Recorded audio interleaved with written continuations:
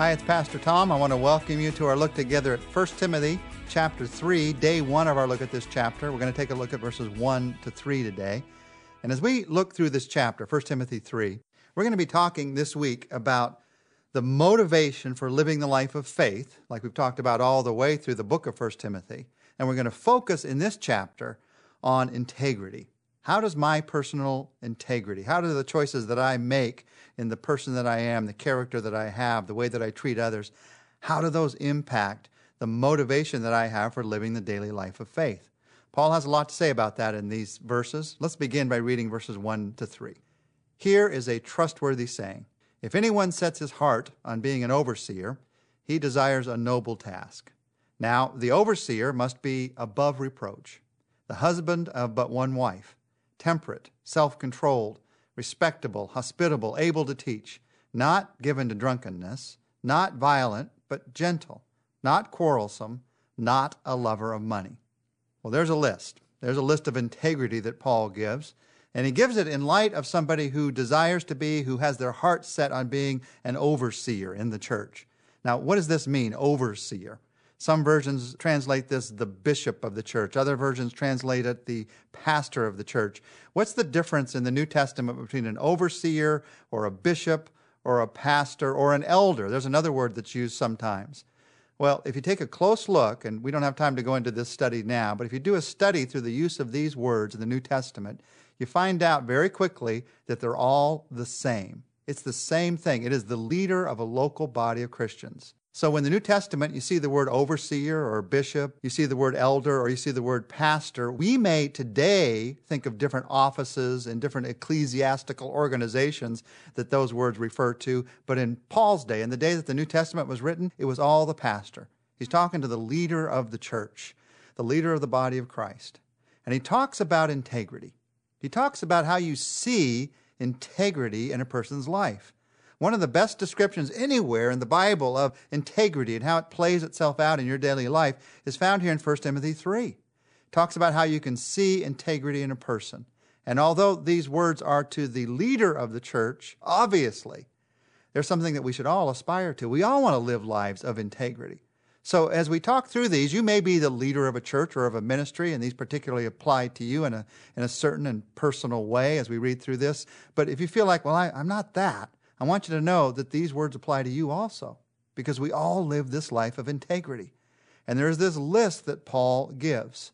And I just want to walk through the list, talk about integrity, and as we walk through it, don't just listen to it as something of interest. Ask yourself, is this in my life? Am I living a life of integrity right now? What's in this list? Well, the first thing is the most challenging thing. He says, first of all, I want it to be somebody who is above reproach. That's a life of integrity. Well, I read that and I think that lets everyone out. Above reproach, who's perfect? Well, you need to realize that this does not mean perfect. Otherwise, no one could be an overseer because nobody is perfect. It means, above reproach means not reproachable. It means you're living with integrity in your life.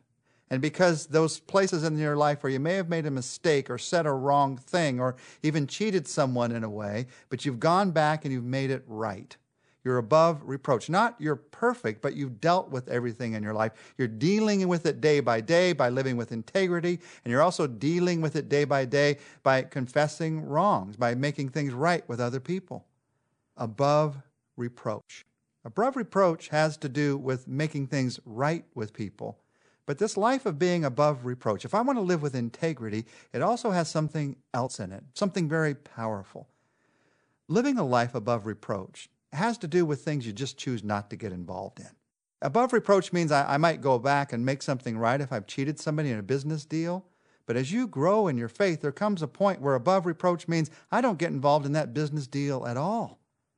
You see a deal in front of you and it has this great promise of wealth, but something in you knows there's just something a little shady about it. You're not quite sure what it is. As you grow in faith, as you grow in integrity, there comes a day when you say, I'm not even going to get involved. I'm not sure what it is. I don't know what it is, but I'm not going to go down that road. Why would you? Well, why would you? Just for the wealth? We're going to talk in a few moments about the fact that money is something that we all can enjoy, but if it becomes too important in our lives, it starts to rule our lives. So a life above reproach means there are many things you choose just to say no to in advance because you know there's too much possibility of it going down the wrong road, and you wouldn't do anything that would bring reproach upon the name of Christ. Above reproach. That's a life of integrity. And then he says a life of integrity is being the husband of one wife. That's one of the requirements for an overseer. And there's a lot of questions about this, and I think they're answered by the literal meaning of the Greek phrase here. The literal meaning is this is a one-woman man. That's the integrity of heart that this person is living with. Now, that doesn't mean just one at a time and a whole bunch of women in your life. It means a heart for only one. And by the way, you can see that heart even in someone who is single. It doesn't necessarily mean, as I read this, that the person has to be married. You can see that kind of a heart even before a man is married or a woman is married. You can see a one-woman man. You can see a one-man woman, not to confuse the phrases too much. You can see the fact that somebody has a heart for one person, that they have a deep sense of faithfulness in their commitments and their relationships. Now, just walk through this with me for a moment. That means that there can be a man out there who has technically been married to only one woman, but he flirts with every other woman that he meets. And he's been involved in this relationship here and this relationship here. And even though it hasn't broken up his marriage, he is not a one-woman man. He does not have that integrity of heart. Or you could see another man whose wife has left him, and it devastated his life. And maybe years and years later, 15, 20 years later, after trying to make this other relationship work again and again, he goes and he remarries. He finds someone else in his life by God's grace. Is that person a one-woman man? Yeah. The devastation that he had in the divorce, the waiting that he had for something new to happen, and the new attitude that he has towards his new wife, that shows that integrity of heart. Now, I know there are 1,000 practical illustrations of this, and I'm not answering every specific detail here. I'm talking about the integrity of heart that we live with. One-woman man. Above reproach. A faithfulness of life. The third word that Paul uses is temperate, and that means a person whose judgments are sober and temperate. We think about it as not drinking sometimes, but this has to do with judgments. What kind of judgment do you have about life and about people? Do you take time with your judgments, or do you come to quick judgments, snap judgments about people? Temperate, that's part of our integrity of life. And then he uses the word self-controlled, as the Greek word sophron is. It's the ability, self-controlled is the ability to say no to the temptations and the distractions that come into our minds. And we all hate those temptations and distractions. And because we're all sinners, there are times when we say yes to those things. Then we ask for Christ's forgiveness, and we ask him to help us to grow so that we can live a more self-controlled life. Now, you know, I hope you know, that the only way to live a self-controlled life is to be spirit-controlled in your daily life. I can't say no to temptations on my own power. I need the Spirit's power in my life. What does it mean to have integrity? It's above reproach. It's the husband of one wife. It's temperate. It's self-controlled. And then he talks about another word, respectable. Respectable. Now, what he's giving the picture of there is you're living your life like a child of the King. You're respectable. You're living your life knowing that you're a follower of Jesus Christ, and you take that sense into everything that you do, everywhere that you are. That's a respectable life, the picture that he's giving here.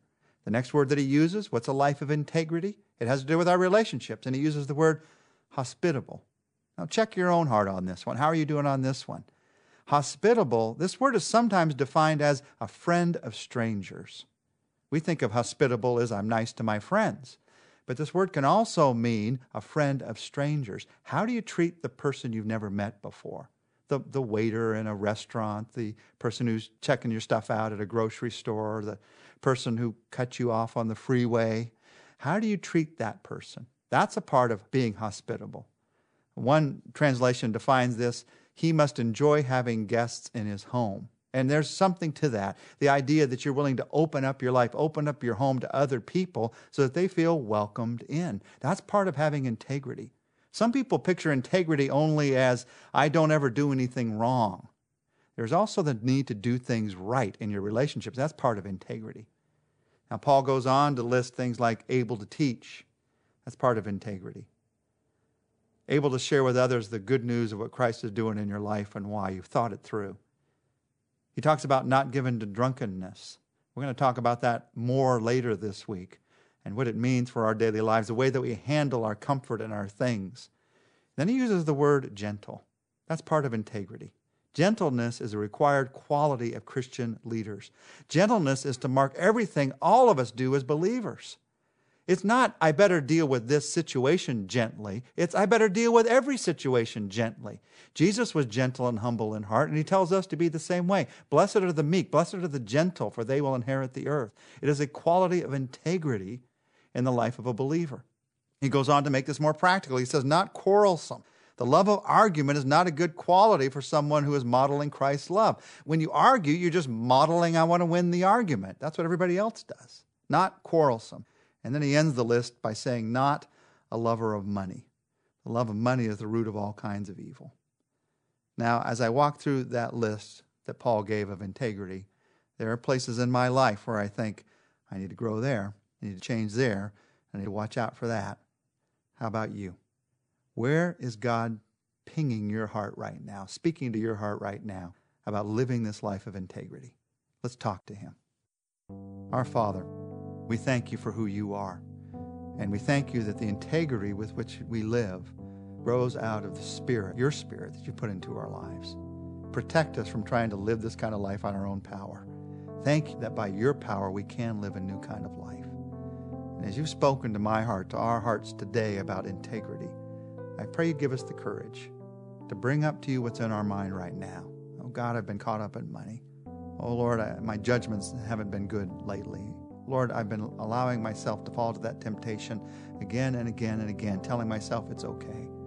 Lord, I haven't been living like a child of the King with that person in that relationship. Lord, wherever it is, help us to know that you are forgiving, but also that you are empowering, that you're willing to give us the power to live in a new kind of way. And thank you, Jesus, for who you are. In your name, amen. And join us tomorrow as we continue through this chapter. We're going to talk about integrity in your closest relationships.